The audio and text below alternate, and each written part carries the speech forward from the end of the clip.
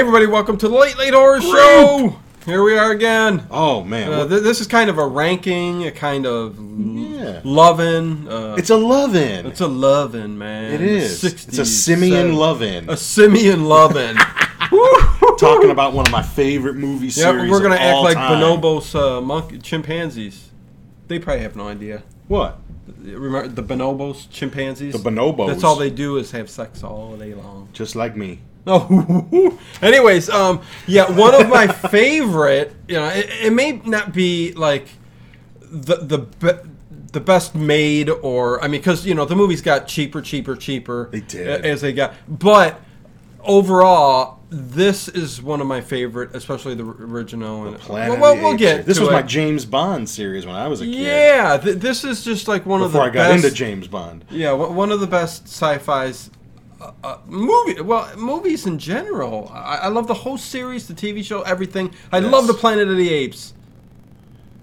So yeah, everything Planet of the Apes. I do. And I'm going to rank them a little bit though. But yeah, heck, this is one of the movies that really got to me when I was young. You're right. We did a commentary on the first one. You're looking at the hat. Ago. What's it look weird? No, I just wear like it every week. You like it? Oh, okay.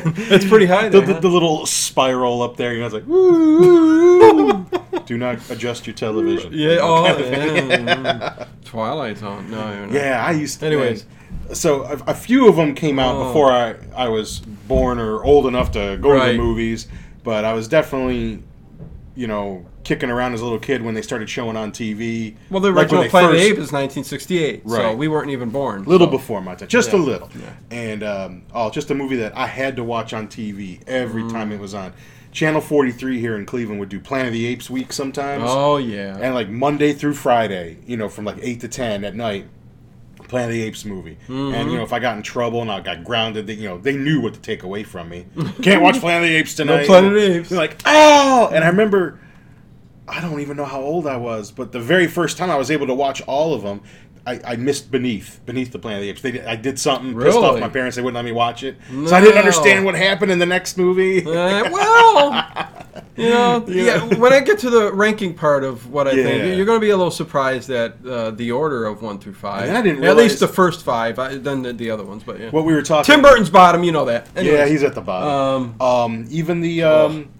I didn't even realize how much they cut out when it was on TV. Out of a few of them, but especially the first one, like a good 15, 20 minutes. Just to make it fit the format of the like 2 Channel hours. 43 did an excellent job of editing that, because I never knew some of this stuff was in there until I was older and I started collecting movies. Not that it was in this movie. By the videotapes. I had the videotapes. Yeah. Not that it was in this movie, but I always loved how they would, talking about editing, the movies to fit the format, in the 2 hour time slot. I always loved how they dubbed the, like when they're swearing, which they didn't do. Right, but in other movies, stick it up your poop shoot, and you would hear something like that. And Fast Times at Ridgemont High, that was a really good one, that when it was on TV, our local TV stations, when they would dub it like that, it was a stick it up your poop shoot. It just was. Especially the horror movies, those got edited in some really interesting ways. Yeah. And but talking Planet of the Apes, sometimes it would be on a Saturday afternoon, but most of the time it would be like Planet of the Apes week, and then they would do Planet of the Apes week 2, where they would take 2 episodes from the short-lived 70s TV series and put them together. Yeah. And I'd have to watch all those too. So this spun off into a TV series too, where which really doesn't fit in the canon, at least according to but Well, the series actually, of course, Roddy McDowall played in every movie, except the second one. He wasn't in Beneath the Planet of the Apes. Well, right, yeah. Because that was a whole, which we'll talk about. You know what? He played Galen. Oh, in the TV which series. Was it wasn't the same storyline as the movies.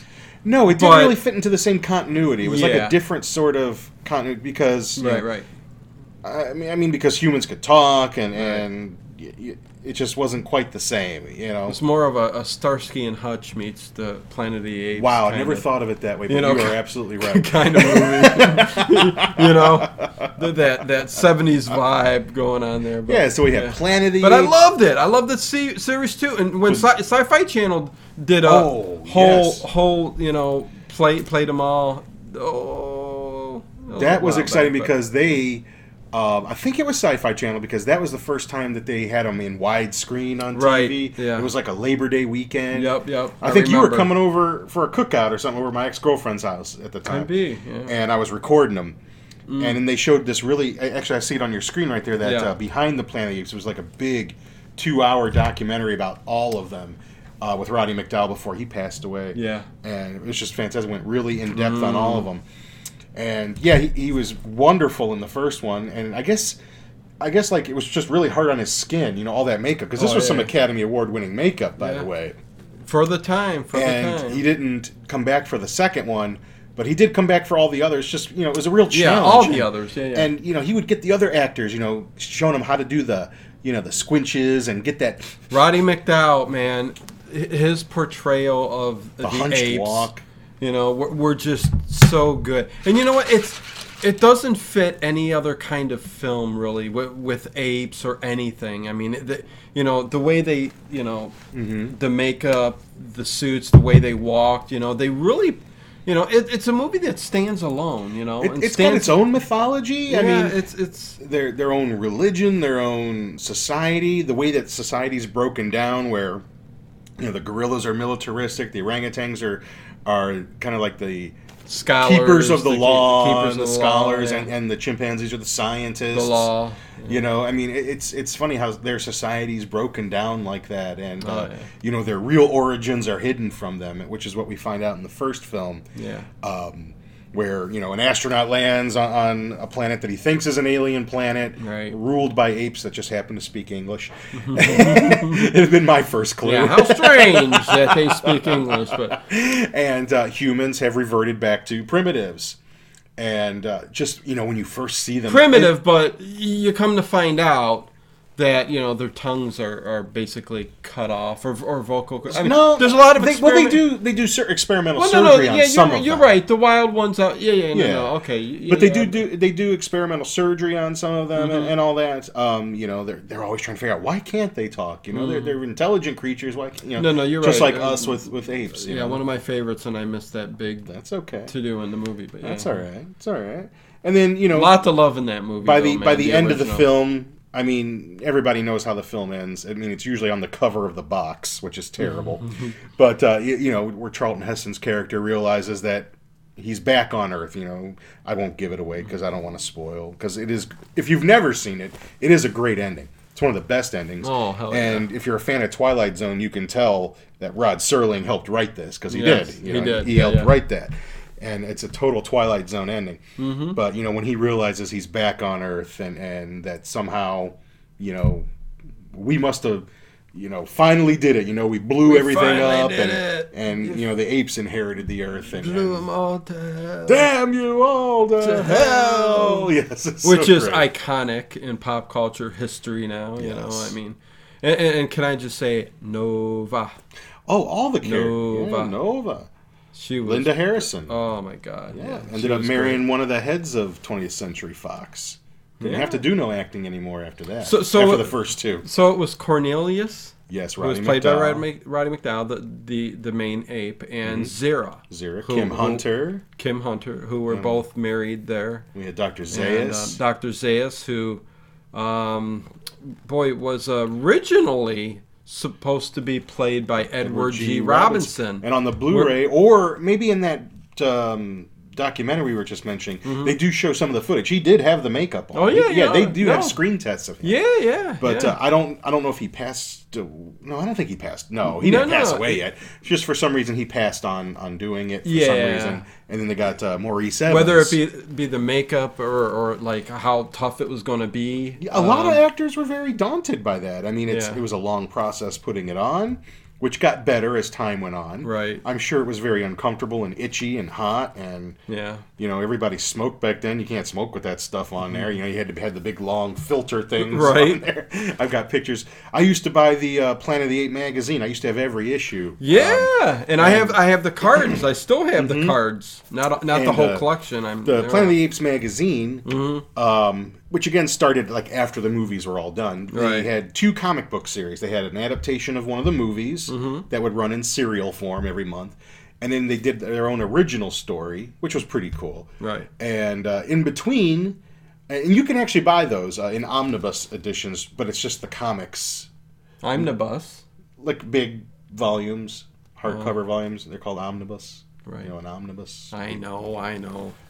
You throw me off sometimes. Omnibus. You get that look like that. Everybody, come on, omnibus. But in between the two comic stories, there'd be lots of articles from the actors and about the makeup, and I learned everything there was to know. That's what was great about those magazines. Those aren't included in there, and that's what I like about. I got a collection of PDFs, the entire series of House of Hammer, Horror of Hammer. Magazine from the UK. Yes. And it's the same thing. They have like 2... Which I got too. Yeah, of course. I had to share the love.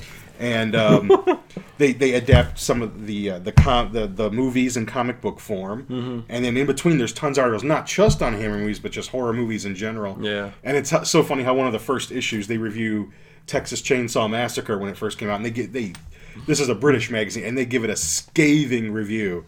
And I almost see their point when they mention it. When you'd have to read the article to see their point of view on it. But I can't fault them for anything they said. My opinion might be different, but right. But it is it's kind of interesting to read a review from way back then. Oh yeah. And they talk about movies that are coming out, and they mention from American graffiti director George Lucas coming a space science fiction epic. If you can get a hold of any of those old.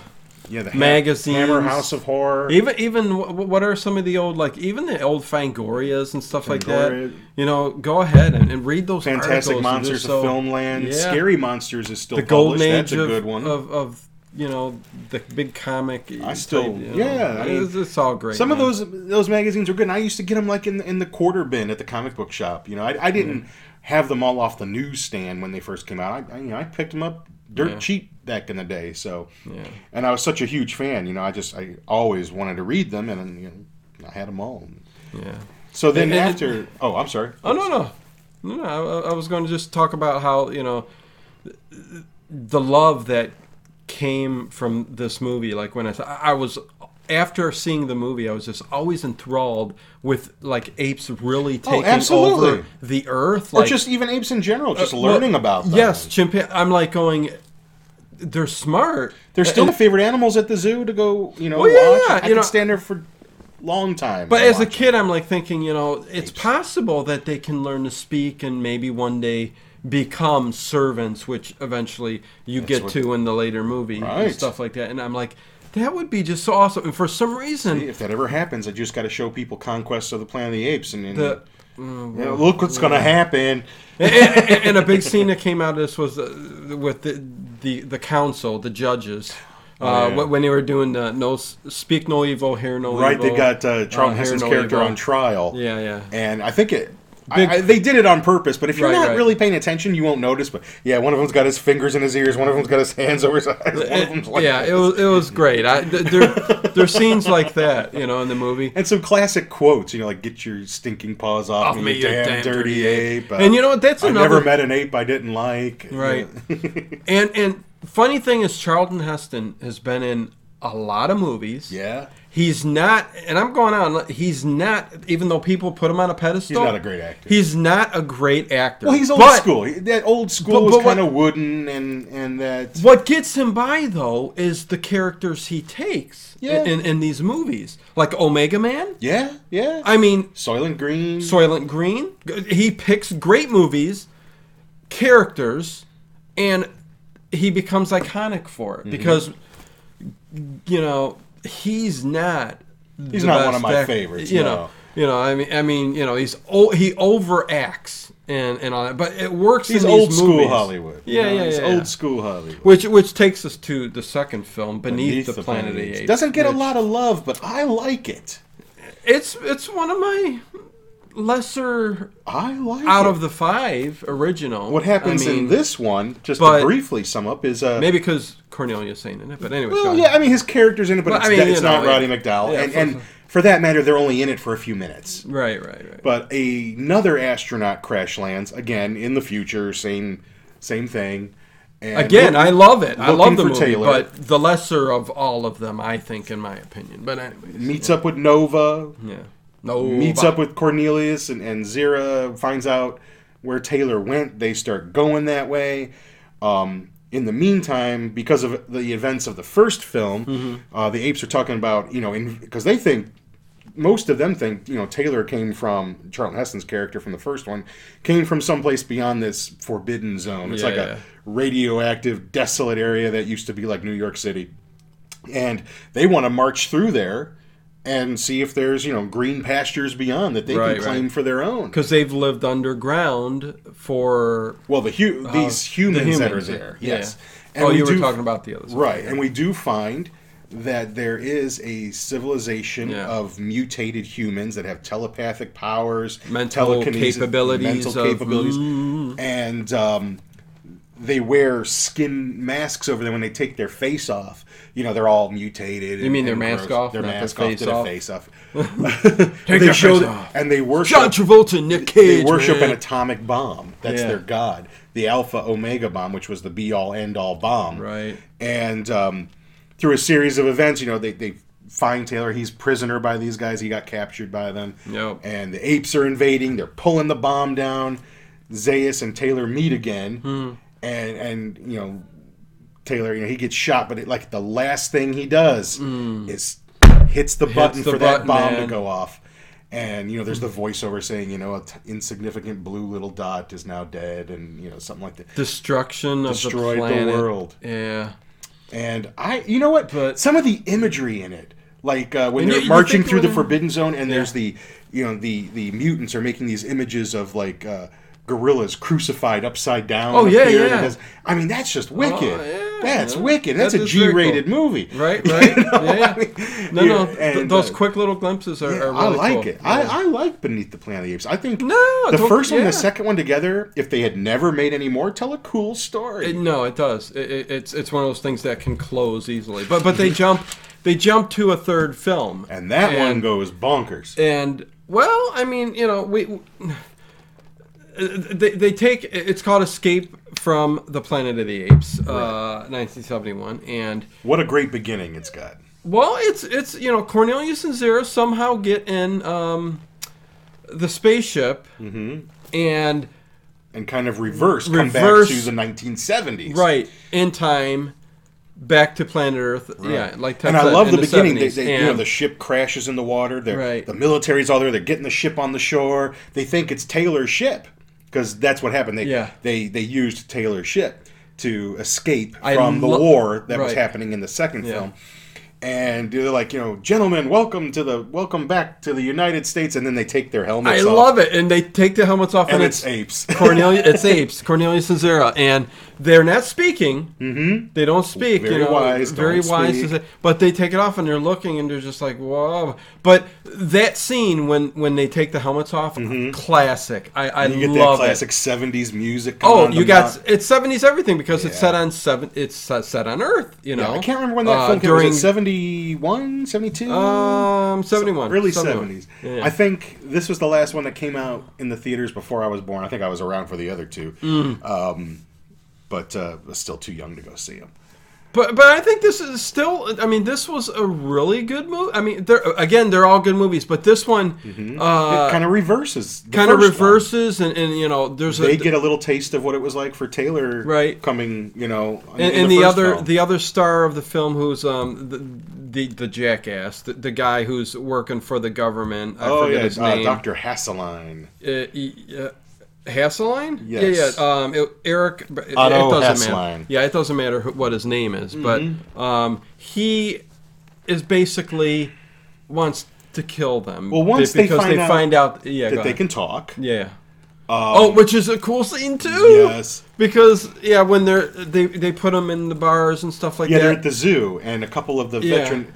Like, what are they, animal psychologists? Yeah, they're trying to see how smart they are. Well, because they arrived with their own clothes, a suitcase. Yeah. They're very smart. Yeah, they think they're trained chimps. And one of them puts a banana up there and gives her some blocks to figure out how to make, like, a staircase to get the banana. And she puts the staircase together, gets up there, and just sits there and looks at it. And she's, like, proud that she does it. She's like... But then she's like, well, why doesn't she take it? She's like, because I loathe bananas. Yeah. and Cornelius goes, oh, Sarah. Right. And even when they're having the inquiry in front of like the government panel, because they know the female can talk, but they haven't heard Cornelius talk yet. Yeah. And the guy says, does the male talk too? And he stands up and is like, only when she lets me. And great scene. Through these interrogations that they go through, they find out that the apes are from their future. Right. And this Dr. Hassline is obsessed with finding out what happens.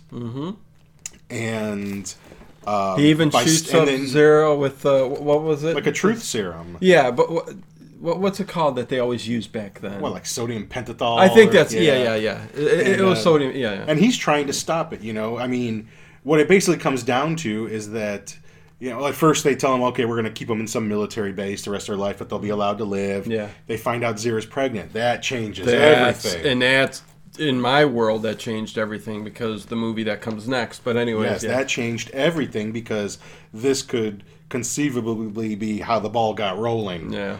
And even though they told the story during the inquiry that there was a gorilla named Aldo. Yeah. And that they were slaves, they were doing servant work, and finally they became aware that they were being mistreated and being treated as slaves, and started to organize.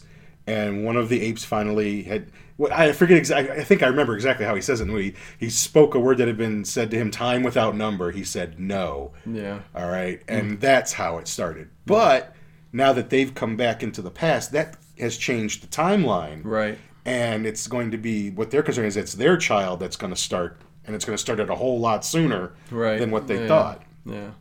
Yeah, awesome storyline concept. And I love that, going into the third movie, which, they came up with the whole idea. It's all about trying to kill them, they escape, and the man. And the very ending when they, gut-wrenching. Oh, well, yeah. I mean, they switch. It's spoiler. They're all assassinated. Yeah, I mean, basically. Spoiler. Baby, mother, and father. Yeah, Cornelius Zira both get shot. But she has to give birth. But they switch the baby apes. At a circus. Which is run by none other than Ricardo Montalban. Khan, if you know your Star Trek. Khan. But, or Fantasy Island. Yeah, which this is at the very ending of the film because they knew they were going to continue this on to the greatest of all of the Planet of the Apes movies, in my opinion. Second greatest for me. And we'll go right to Conquest of the Planet of the Apes, which takes place 20 years later in the year 1991. Yes, this is. I love the futuristic stuff when they do this back in the 70s. And America has sort of become almost a fascist kind of. The government seems very fascist. 1984, yes, very government. Apes are being conditioned, brought in, imported, conditioned, sold. Doing all the tasks that they talked about in the third film. Yeah. Cooking, doing the marketing, cleaning tables. Slaves. I mean, that's basically... Well, right. They go to, ape control, and you see the different things and they use. It's right how they start the whole film off. It starts right into that. Boom, teaching them how to mop, conditioning them to fire so that they can cook. Yeah. And Ricardo Montalban, who plays brings the baby. Yeah. I'm sorry. His character's name is. Why does it escape me? Armand. Yeah, Armand. That's Armand. Right. Yeah. Armand. Armando has kept Caesar hidden in the circus, knowing what will likely happen to him someday. Yeah. Or at least knowing what his fate will be. But at the same time, trying to protect him for as long as he can. Possible, yeah. And he's, the circus just happens to be in town, and they're going to deliver some flyers. And I remember he's even teaching him how to walk like a primitive ape. He's like, you've been with me for 20 years, you've picked up a lot of bad habits. You gotta, You gotta act more like a real ape. Right. Which is funny because when he tries to act like a real ape, you could tell it's like he acts like a human faking being an ape. I mean, it's so... And even though the makeup's a little different, he's a little darker complected. Yeah. It still looks like Cornelius, but it's Roddy did McDowell, a really good job, of course, but of making him look like their child. Right. Yeah. And I think I think it's the best one he did out of the whole series. Oh, I do. It's not necessarily my number one favorite, but it's. I think it's his best character-wise too. Which eventually they get to. Let's just come right to this. Well, here let's work our way up to the name. Okay. Okay. You know. Yes, because actually his name was Milo. They named him Milo.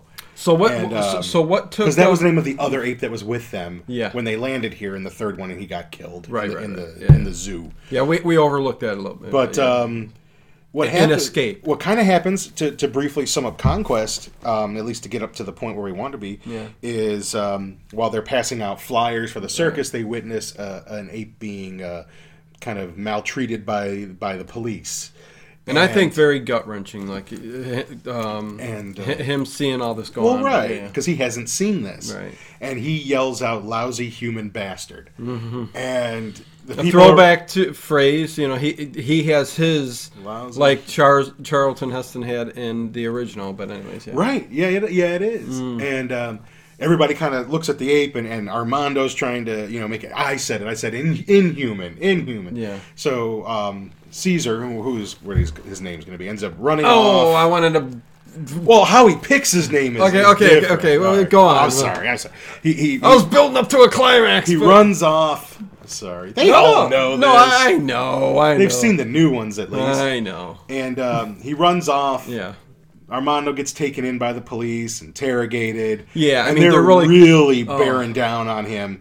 Yeah. They're putting two and two together, realizing he was in the neighborhood around the time that Cornelius and Zero were around. His circus was very close.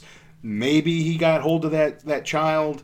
And they use like a truth. Some scientific authenticator. It's called an authenticator. It comes down over his head to force him to tell the truth. And instead of telling the truth, he runs and jumps out the window. Commits suicide. So sad because, And then, Milo. And then Milo is he ends up doing what Armando told him to do: sneak into, somehow infiltrate, get in, gets in a big gigantic case that's with like orangutans. It's all orangutans. And that makes a difference later on. Right, and they're all like, straight from the wild. Borneo. I remember. Yeah. And they take him to ape conditioning, and he's just doing everything super easy. He's showing the others how to do I know. stuff. I like how he's looking at them and going, Yeah, looking at the guard while he's wiping and which is going to get him, number one when it comes to when they sell them as the service, the auction that they have. And who buys him? But like the president or whatever, whoever head honcho, the head honcho in this movie, a government head honcho. Yeah, and. This is your part that you want. The best part of the movie for me, because first of all, I love the way Roddy McDowall plays the character in this movie. Mm-hmm. Very, especially after what happens to Armando, but his master tells him he likes all his apes to pick a name. He said it was a family tradition. He said that everybody got to pick their own name, so he's got a name book. Right. Baby book, whatever it is. Yeah. So he takes and starts very slowly, because every action and the way he acts in this movie is Oscar award winning. Anyways, whatever. I mean, he did it great. He should have got something for that. I mean, the makeup won awards, but it would have been nothing for the actor underneath it. I mean, as much as I love Cornelius, and I love Roddy McDowall. Oh yeah, I wish he had done more. I mean, he did plenty of. He'd done some horror movies and science fiction movies, but I don't know. I just wish he had done more of like the Fright Night. I mean, more of the gothic stuff. Like I could see him doing Hammer movies. And I know. He'd have been great in some of those. I would have loved to have seen him in one. Yeah, I mean, same here. Yeah, that would have been really cool. Very distinctive voice and look and But flips the book of names open, and like he's reading it. Oh, he's making a wise choice on the name, and he picks out Caesar. Yes, a king.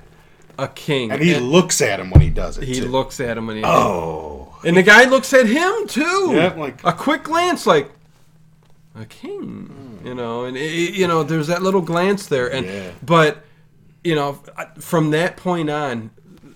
Even to this day, Caesar. I love that name and always think of that role, and Roddy McDowall playing Caesar. Forget the real Caesar, man. Right. In Conquest of the Planet of the Apes. I mean, that's how much I love this movie. It's so good. And then the rest of the movie starts to be a build-up. Him leading. Building up armaments. What'll happen is, like, if the apes are going marketing or going to the store or picking up a revolver from the gun store for their master, they give them a slip that says what they're picking up, what they're doing. Right. And they bring it to him. Mm-hmm. And it's all like they instinctively know he's superior to them. Right. Like, they recognize him right away as leader. He'll look at them and they know. Right. It's like they can sense his intelligence. It's a little funny how he if I could say anything about this movie, and God forbid I don't want to say anything negative about the film, is when they do start communicating to each other, it's like, oh my God, do they have ESP or something? I think it's because somehow he's getting across messages to all these other apes, with that, but who knows? I think it's just that I think they just recognize that he's the one, and they know what they have to do. Oh, very quickly. Because they're all feeling it, I'm sure. Oh, yeah. But he's the one to lead them. There's a vibe throughout the whole compound. Yes, the vibe. Yeah. And, they'll bring these notes to him, and he'll add stuff to it, 50 rounds, 100 rounds ammunition, gallon of kerosene, and then instead of taking that extra crap home, they're bringing it to him. And they're keeping these things hidden. Knives, machetes, guns, kerosene, flamethrower, anything that you can fight with. Yeah. And until, the very ending. The time happens where, the revolution starts. Yes. Where there's the one guy also. He's the aide for the head honcho. What's his name? Breck. Yeah. His name is McDonald. Mm-hmm. And he's the one who actually he has some sympathy for all of the apes. He's a black character who, again, back in the day, whether it has any significance or not. Oh, it definitely does. Yeah. I think it was a perfectly conscious decision to make that character a black character. I think so too. Yeah, because they're walking and sees. I forgot exactly what happened, but he says something to him like, I really wish you could talk. That because they're hearing about, this ape, and Caesar just says, because it's a private moment. There's no one around. He's like, I'm the one they're looking for. It is me. Yeah. And he can't believe it. And, he's even trying to talk him out of it. Like, what do you think you're going to accomplish? He's like, you of all people should understand, that this is the only means left to us. Yeah. Because at this point, he knows Earth's... He's learned everything from Armando, Yeah. So Earth's history... and the slavery that went on beforehand. He kind of knows what the future is going to be. Right. Which no one else does. At that, he knows. So storyline, I mean, it's just perfect, and it turns into the revolution, the clash, and the cool thing about having this film on Blu-ray now is that they have put out a lot of the violent scenes were cut out, and these have been reintegrated back into the film. You can choose to watch it that way or the original way, and it really just makes a difference. It's a little more bloody. It's not epic or anything like that. No. But it's just good to see more of that, and I really appreciate it. Because the battle at the end of this movie, the revolution, and them just it's just fantastic and showing up. There was a big change at the end. Yeah. Because Caesar gives his little speech where, basically he's calling for bloody revolution and, kill the humans, down with the humans. Yeah. And the studio didn't quite like that harsh tone so much. We had just gotten done with the 60s and race riots and things like that. Right. And then we have something like this. And then they added this other monologue in, where all you do is see Caesar's eyes, and he's talking, but, those of us who are not human can afford to be humane, and he's talking about building a world together. Yeah. And if you watch this extended, uncut, the original version, that's gone. Yeah. That's not there. That's not supposed to be there. No, it ends with him saying, this day is upon you now, and, that Planet of the Apes music. Yeah. Isn't there there's a point in the movie too where he introduces the ape will not kill ape in here too? That's the fifth one. No, you're right. It is actually mentioned Let's see. I thought there was somewhere in this movie, Conquest, where that was brought up, but I could be wrong. It probably. I mean, you know what? I think it might be. I mean, because definitely the fifth film. I mean, Caesar. Yes. Writes the law. I mean, it could puts have been. It down. I can't remember as many times as I've seen these films. I can't remember every line of dialogue. It was enforced in the fifth film, Battle, which we'll get right onto because that's the ending of the. Every time one of these movies came out, excuse me, guys, and especially when the last one came out, that was nice, like Star Wars, right? Yeah, right. We just love having a Star Wars movie every year now. Yeah. They're all shit. But back then, there was a Planet of the Apes every month. And we're moving right on to Battle for the Planet of the Apes, 1973. But you had something which was, for the longest time, yeah. the end of the series. Yep.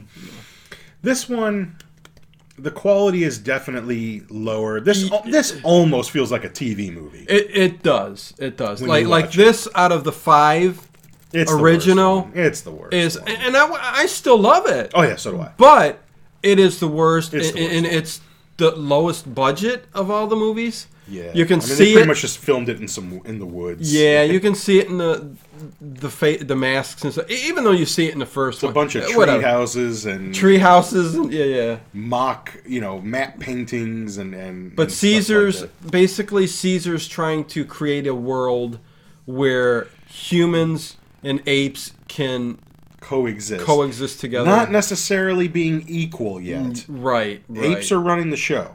Yeah, that's for sure. And the gorillas are enforcing. They're to a point the militaries, and they are led by a gorilla played by Claude Atkins, who was an old school actor. Oh yeah, and a gorilla named Aldo, who is very aggressive. Now, I have a little theory. So we have Aldo. Okay. All right, and we know that there's a lot of friction in this film between Aldo and Caesar. Okay. It always makes me wonder if this was the Aldo that was originally supposed to start the revolution way back. And I wonder if, not that he knows it was supposed to be him. Right. No, I got But I wonder if, because maybe from, a timeline perspective, it was supposed to be him, but then it wasn't him. And I wonder if that's why their personalities clash so much. That's like maybe he, even though he doesn't know it was supposed to be him, right. There's something inside him that feels like it, maybe it should have been him because he feels like he should be the leader. Well, I mean, he eventually he does take over physically, for a moment, more dominant and all that, and you see that throughout the ape films, right? That the gorillas are, they're militaristic, and they, kill the humans, right? Shoot first, ask questions later. Yeah. But no, that's a really interesting point, and that's what I've always thought. Like that's the Aldo that Cornelius was talking about. Yeah, I could kind of agree with that. And maybe a little hiccup in time, like you said, and maybe that's why there's this animosity, even though he doesn't necessarily realize why he has it. Yeah. Even though Caesar saved them from slavery. Right. But a lot of, especially the gorillas in this film, don't like this coexistence with human beings. They're all living together. They're all working being educated together. But there's certain things that you like. Humans are not allowed to say no to an ape at all. Right. So there's even a scene where Aldo, I believe, is throwing a fit in school because and the teacher's a human. Yeah. And the teacher's like, "No, Aldo, no," and oh. And I think Caesar and Paul Williams is in this one. He plays. I can't remember his name in the movie. Oh, it's a philosophical type name. Find it for me. Oh, Paul Williams. Where is he? Virgil. Yeah. Yes. And Paul Williams from Phantom of the Paradise fame, and many others. Music. And he even goes like, I'll put in a good word for you, but don't do that again. And also one of the other, and this, obviously this film's a few years later. The cities have kind of gone to the wayside. They've, kind of died in radioactive rubble. It sounds like someone did push the button and blow off a bomb here and there during the war. Yeah. But the apes finally did win out. And so they're living kind of on the outskirts of the city in the rural area, farming, living in tree houses. Which I think, again, no machines. The budget, No machines, really. Back to like they've kind of reverted back, 200 years in how they do things. Get away from the human civilization. Caesar has a son now whose name is Cornelius, young boy. And, basically, apart from the animosity with the gorillas and the tension you feel in the village. Well, and the main law, ape will not kill ape. Right. There's the laws. Ape will not kill ape. Humans don't say no to an ape. They're trying to live peacefully, but they're not equal. And Caesar realizes that. And it's a struggle for him. He wants to be equal. Right. And see, they're kind of going off the theatrical release of Conquest, where there was that all hopeful speech added in. Right. When you take the real cut of Conquest of the Planet of the Apes, it kind of makes Battle of the Planet of the Apes not make much sense. Right. All right, because they were talking about killing all the humans. Exactly. Yeah. And that was Cornelius's words. so there's a little continuity there. This is very, for the time, I think they were starting to hear, it was the whole race thing and stuff like that. Mm-hmm. It's this, it's a metaphor for that, right? So maybe even the movie and company that's what good science fiction does, though. Good science fiction uses metaphor to teach you things, to get ideas across in a way that's not hammering you in the face like so many films try to do nowadays, where it's so blatant what they're trying to tell you, and treating you like a child. Right. That's the true gift of really good science fiction, is to use symbolism and metaphors to very low key, though. Right. I mean, to get those ideas across, and there's films that do it beautifully, and I think overall the Planet of the Apes series does it pretty well. Yeah, I do too. Yeah. So Cornelius is just kind of wondering, what can I do? Where can I? I need some wisdom. I need some guidance, and I think it is McDonald that gives him the idea that in the old city, because McDonald is still alive. In this he's film, very close with Caesar. He's an advisor. Kind of like he represents the humans. Yeah. And tells him in sealed vaults in the old uninhabited. Well, they don't know if it's uninhabited. Right. In the old city, there's tapes of your father. Telling about future times and things like that. Maybe we can learn from that. So he and Virgil. They go to get some weapons, and the weapons are held by I think. What's his name? I want to say it was Nicodemus. I think you're right. Am I right? think you're right. Yeah. There's an orangutan. A very philosophical. Is there a character named Nicodemus? Yes. Let's see. It might not even be mentioned in here though. Because he's a kind of Mandemus. There you go. That's Nicodemus. That's a secret name. But Mandemus, he's an orangutan. He is Caesar's conscience. He guards the armory. Yeah. And I love his character because Caesar, knocks on the door. They want to get some weapons for protection to go to the city, and he asks him all these questions. And he's like, can we just get them? He's like, you put me in charge of this to be your conscience, and I have to know what But he finally does agree, to give them some weapons and a Geiger counter and stuff like that. Yeah. They make their way to the old city, and they do see the tapes. He gets a little information from them, sees his father for the first time on these tapes. But unfortunately, the city is still inhabited. One of them is the police officer that was questioning Armando in Conquest. His name's Culp. And he's still alive. And these guys are kind of mutated. They're, they are the, ancestors of the people that are going to become those mutants from beneath the Planet of the Apes. Right. And worship that Omega bomb. Because they even, are wearing some of the same sort of getup and some of the headpiece. Trying to come full circle here. Yeah, and you can see they got like some of the blistering going on their faces, radiation sickness going on.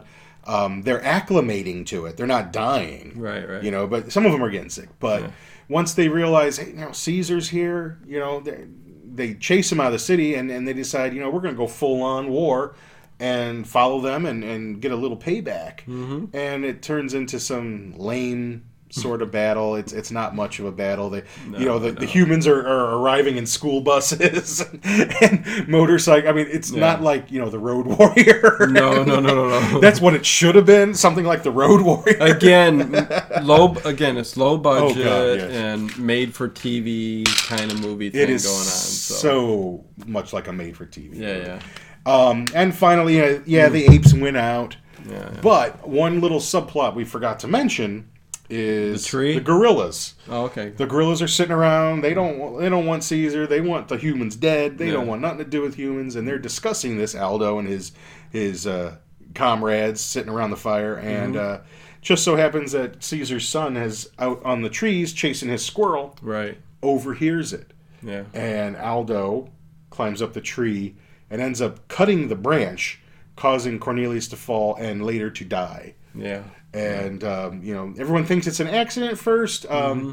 McDonald is the one that actually sees the branch, and he sees, knife cuts in it. Tells Caesar. I mean, he pretty much, And they kind of put, after the battle, after the humans have been defeated, the mutant humans, this situation has to be dealt with. And it's a real intense ending to the film because they've put it together that it's Aldo who did it. And there's a big showdown between Caesar and Aldo that I really like, with all the apes chanting, ape has killed ape. Yes, ape has killed ape. And they up in the tree. Yeah, because they start climbing the tree themselves. And you could see, even though Aldo is stronger, fiercer, and Caesar still is very menacing and intimidates the hell out of him. Oh, hell yeah. And I think that's going back to the previous movie, because, and he's just pursuing him like a jungle cat up that tree. Yeah. And finally, they don't even really come to blows. He ends up, getting scared and just like falling out of the tree. Yeah. Or, he's got his hand and, maybe, has a hand in throwing him off the tree, I guess. But ape has killed ape again, and it kind of ends on a philosophical note. I mean, just are we any better? Can we live in peace? I mean, can we change we change the future that there was? And work together and live in peace. And the ending is with the there was always this character that they talk about, the lawgiver. And it's played by John Huston, famous actor, director. Right. And it's now maybe a couple hundred years later. And he's telling the story of Caesar. And you see that he's telling it to human and ape children alike. And they're playing together and getting at the along. very end, yeah. And there's the statue of Caesar. And you see at the end the little tear coming from his eye, because it worked. We're living together in peace. Yeah, and peace and harmony. It was a great way to end the film. Right. So, and then they jump a year later.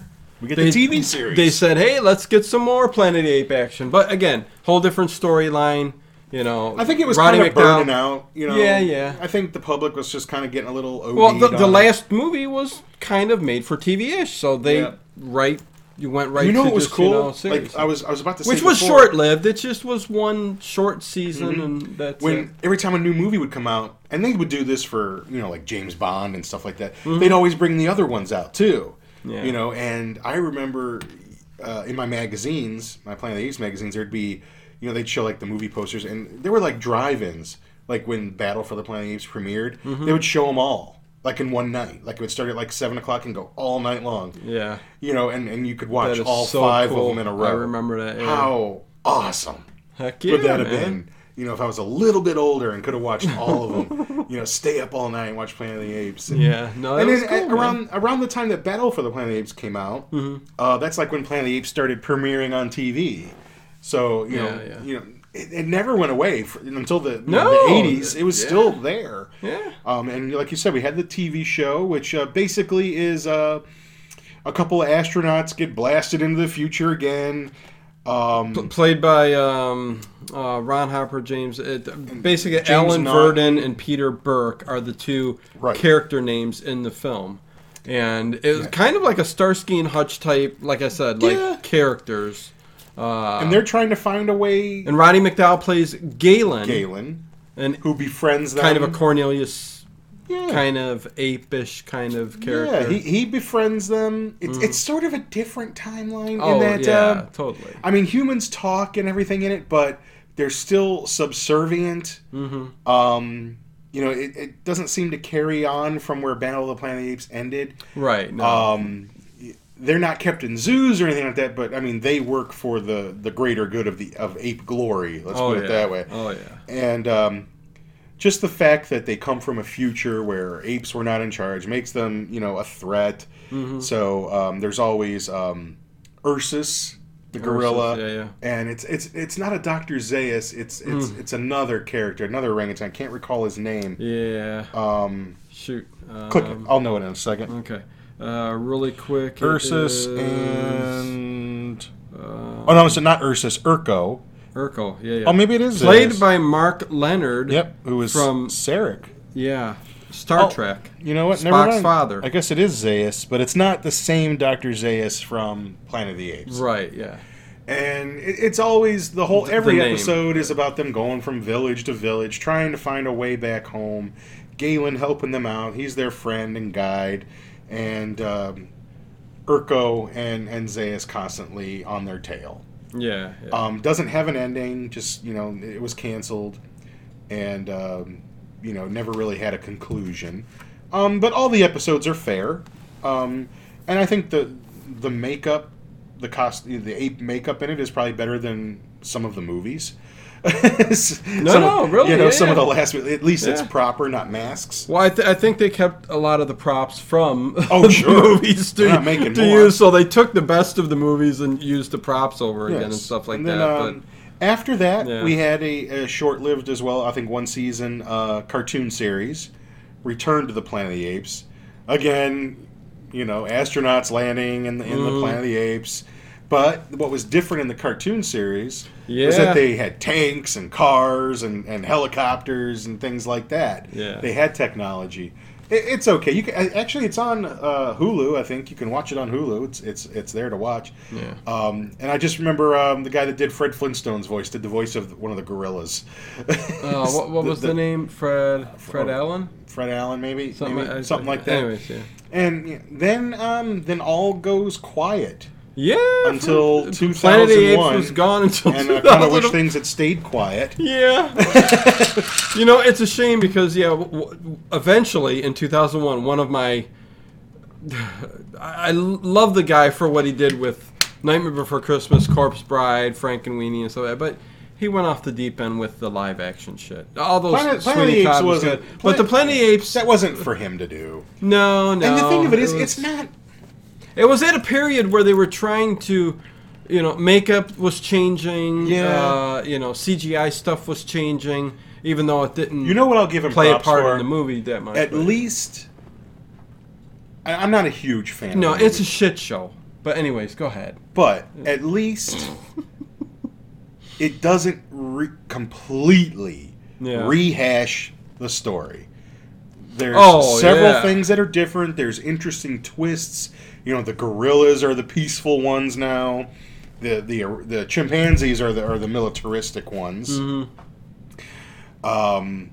Humans talk, of course, but they're still kind of used as servants. Right. Hell, this one I think the I only ending seen of the once. movie That's is, how much I didn't like it. But. The ending of the film at least echoes the original book. Yeah. Which, again, we haven't really talked about the book. The book is very different from the films. Right. Yeah. But the end of the Tim Burton film does echo the book. Mm-hmm. The ending of the original Planet of the Apes novel. Which is written by... Pierre Boulle. Yeah. But kind of the less said about it, the better. It wasn't. It wasn't received very well. I saw it opening day, first show of the day. I remember 10 in the morning, and just yikes! Why? I didn't really care for it. I mean, the makeup was good. Charlton Heston even had a little cameo in it as an ape this time. Right. But that's right. Yeah. It had Chris Christopherson in it. I mean, I don't know. There were things about it that I liked, but overall... They tried. I think it was just the year that they tried to remake this again. Because, again, in 2011, 10 years later, you know, they killed the franchise for a decade. Yeah, except for like comic books and things. They were ready at this point to bring out another Planet of the Apes movie and do it right. With the longest titles that you could possibly imagine. Rise of the Planet of the Apes, Dawn of the Planet, War for the Planet of the Apes. Well, it's what the old ones were. I know. Beneath the Planet of the Apes. I don't know. They just seem like really long titles. But yeah, Rise of the Planet of the Apes. I mean, you know, now, I can only speak for the first 2 films in this trilogy. I have the last one at home. I just haven't gotten around to watching it yet. I didn't see it in the theaters. I have it to watch. I just haven't gotten around to watching it yet.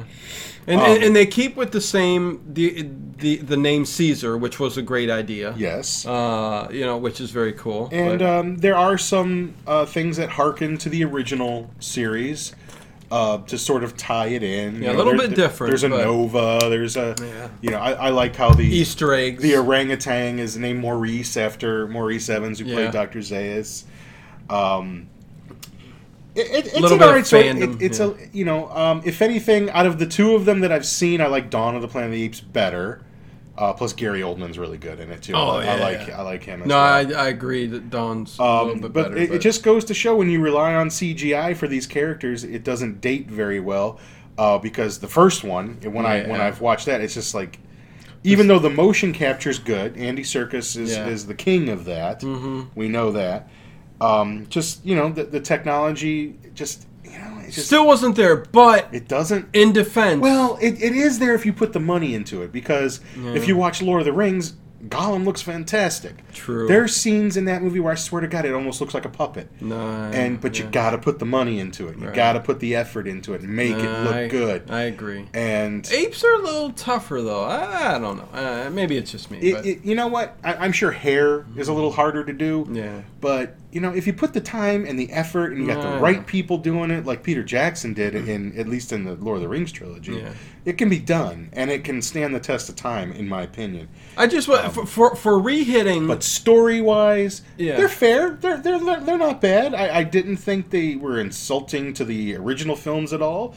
No, and that's what I was worried about. I mean, because I love that first 5 in the TV series so much, that era, that remaking it is a big undertaking, and they went with it different. Mm-hmm. So much so that, but again, just not a rehash, just a completely original that story. I really was surprised that I really enjoyed it. You know, the all 3 of the films. John Lithgow trying to help cure his Alzheimer's, and then the effect that it had on the chimpanzee child. Yeah. It's an interesting take, and it's how everything transpires makes sense. It's all legit. I still just have to watch the last one, which I will. But that was great too. But I don't love them like the originals. But I got no reason to hate on them either. No, except for some of the dodgy CGI that I'm just not a fan of because which old school. It gets better each movie. Like Dawn was a little bit better. That's why I said Dawn looked better. War was better, even probably more so. Probably just from the trailer alone. I mean, and I can't believe I haven't seen it yet. I just what.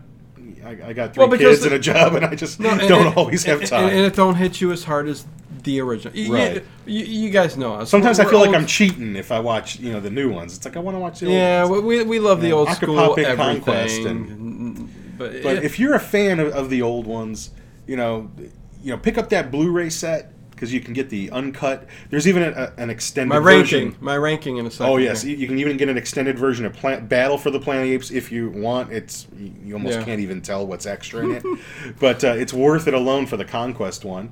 And, if you're a fan of the other stuff, read the book. Check out the old TV shows if you can. And, it's just a great series. It was my first, besides Star Wars, it was like my next favorite movie as a little kid growing up. I had to watch Planet of the Apes when it was on. I had to watch King Kong. When it was stuff with apes in it. Seems I loved my monster movies, and I just lumped those in there with them too. Creature movies. No, I hear you. So ranking. So really quick, the ranking. I mean, it's kind of not a big deal because. Probably a lot of people have the same list, but mine's a little bit different. You would think I would go with the original first, but Conquest is my number one. Just something about Caesar. I can't argue with you. The way he portrays that character in the movie is just, I love it. And I can't argue with it. Yes. So I'm going to go. Number one is Conquest. Number two was tough, believe it or not, but I am going to go with the original Planet of the Apes. Fair. Number three, I am going to do Escape from the Planet of the Apes. I know, a little controversial with you especially. No. But I like the whole coming to Earth thing and how that worked out and stuff like that. And then you got my number fourth pick is Beneath. Mm-hmm. And then, of course, Battle comes in fifth. And then, not the TV series. That's a whole separate issue. Mm-hmm. But then I'm going to go with the newer Planet of the Apes, Dawn of the Planet of the Apes. And then War of the Planet of the Apes and Rise of the Planet of the Apes. And then, lastly, Tim Burton. Yeah. Which I had to put it on the list because it was part of the Planet of the Apes movies. But it's not the worst piece of swill in the world. Well, I mean, I've seen worse movies than that. I watched the worst movie in that today. But let's not go there. No. But no, so that's my ranking. That's your ranking. Yeah. So the surprise part of my ranking was, I guess, for the most part, is that Conquest is there and not the original. That's easy to do, though, because mine's not too much different. You just reverse the top two for me. Right. I will put the first one first because it had the biggest impact on me. If they never made any other Planet of the Apes movies, it stands as a great story. Agree. And, the Academy Award-winning makeup, I have the soundtrack at home. Mm-hmm. Just the whole world building. You have your final album? No, I got the CD, but just the world building that it built, and a lot of science fiction movies don't do a good job of that. Yeah. So I always put the original first in my ranking. Right. Then I would put Conquest, my next favorite one, for all the reasons that you stated. Mm-hmm. Third, I like Beneath, so I'm putting that one next. Escape will be my fourth one, only because. Some of it I find a little hokey, like taking Cornelius to a boxing match. Probably what I liked about Zira speaking at the women's club, saying, what does she say it there? She's like, a marriage bed is for two, but it's every damn morning the woman has to make it. We have heads as well as hands. I call on men to let us use them. I mean, just. There was a lot of women's lib stuff. No, I know. Even drinking the champagne. Oh god, grape juice plus. Yeah, remember when she's taking a bath? Yeah, and they don't take baths, and she's in the bathtub, the bubble bath, and Cornelia says, how is that? She's like, very soothing, but very wet. Yeah. And then Battle at the end of my top five. Right. I'll probably do the new trilogy next, like you did yours. Yeah. Like Dawn, War, Rise. I only put Rise last because the CGI. The CGI is a little dodgy to me, and it takes a little while to get the story right to where you want it to go. Not the origin, but yeah. Right, it's the origin story. It's not as exciting as the other ones. Yeah. I'll eventually get to War eventually, but I'm sure I'll like it. Yeah. And then, Tim Burton's last. I mean, I'd probably even put the two TV series before Tim Burton's in there, too. Or maybe even before the newer trilogy. Maybe not the cartoon series, but the if I was clumping TV series. If I was clumping in a TV series, it would be before the newer movies, too. Yeah. I love... But just because it's clumped in with the old... the cartoon series after the new series before Burton's. There you go. The cartoon series is pretty cheesy. Yeah. But there was, there was just Apes Mania. Back when we were just little types. Man. There were toys. I had Planet Apes lunchbox. Lunchboxes. I got pictures of me with the toys. The toys you had too? Man, I Comic don't books, have those. The magazines. So pissed. Everything. They had the Mego figures, those style figures. Yeah. Like the Star Trek figures. Yeah. Mego anything. They had them all. They had every character. Yeah, Mego came out superheroes and everything. Mego had everything. Yeah. We could do a whole show on Mego. There you go. I think Comic Book Men did. They did a whole show on Mego. Oh, really? Yeah. So, it was a huge deal when we were first coming up. And, throughout the whole 80s when they would show them on TV. And then, kind of like Star Wars in the 90s, it all just sort of died out. Mm-hmm. And there was nothing. Yeah. It was a dark time. It was an encapsulated. And then after 2001, it was 10 years of nothing. But it has lived on in comic books and novels and things like that. So if you're a comic book fan and stuff like that, there's been Planet of the Apes comic books like that whole time. And there's always... Planet of the Apes meets Star Trek, Planet of the Apes meets anything you can think of. It's been all over the place. So... I know not necessarily horror themed, but I'll tell you what, if I landed on a planet where humans were dumb and apes were running the show, I'd be pretty goddamn scared. What the hell would you do in a situation like that? I'd say that's got more horror in it than some horror movies I've seen. Yeah, no. It's the late horror show, and we're monster kids, man. Maybe you like the horror movies more than I do, but I'm a monster kid, and I love my creatures. I love all that stuff. That's where my heart is. I agree. I love my Planet of the Apes movies, and we can throw sci-fi in here every now and then. It was so much fun to talk about these movies for an hour. And we did do, actually, a couple years ago, a full commentary on the original Planet of the Apes. Yeah, I had all kinds of cool info on that movie there. So go check that out if you're... Cue it up with your movie.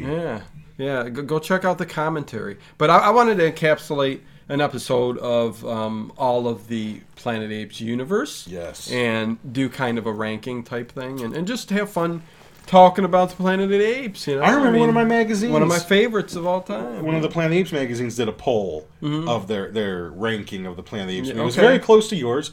Okay. It was the first one, Conquest, Escape, Beneath, Battle. So it was kind of, except for the first two.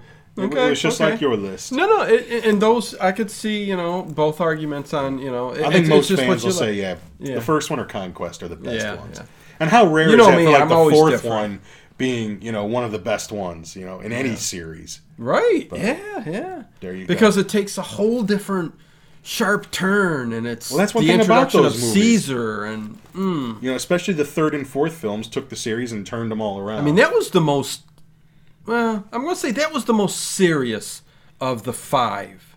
You know what I'm saying? Most violent, the most hard-hitting kind of, But, yeah. So there you go, the most doom and gloom in a G-rated movie. So there you go. The Planet of the Apes. And I haven't said anything in a long time about anything, and I'm waiting to the end of the show to do it. I think I'll start hitting this at the beginning of the show. We have a Patreon. The link's down there if you want to support. We do plan on getting out. Who's I do. Shut up. I'm not paying Treon. Getting more content and stuff out there. So check out the links below to the Patreon, to our other pages, all that good stuff on Twitter and everything. You got something going on there? No. So there you go. Until next week, man. We never know what we're gonna do.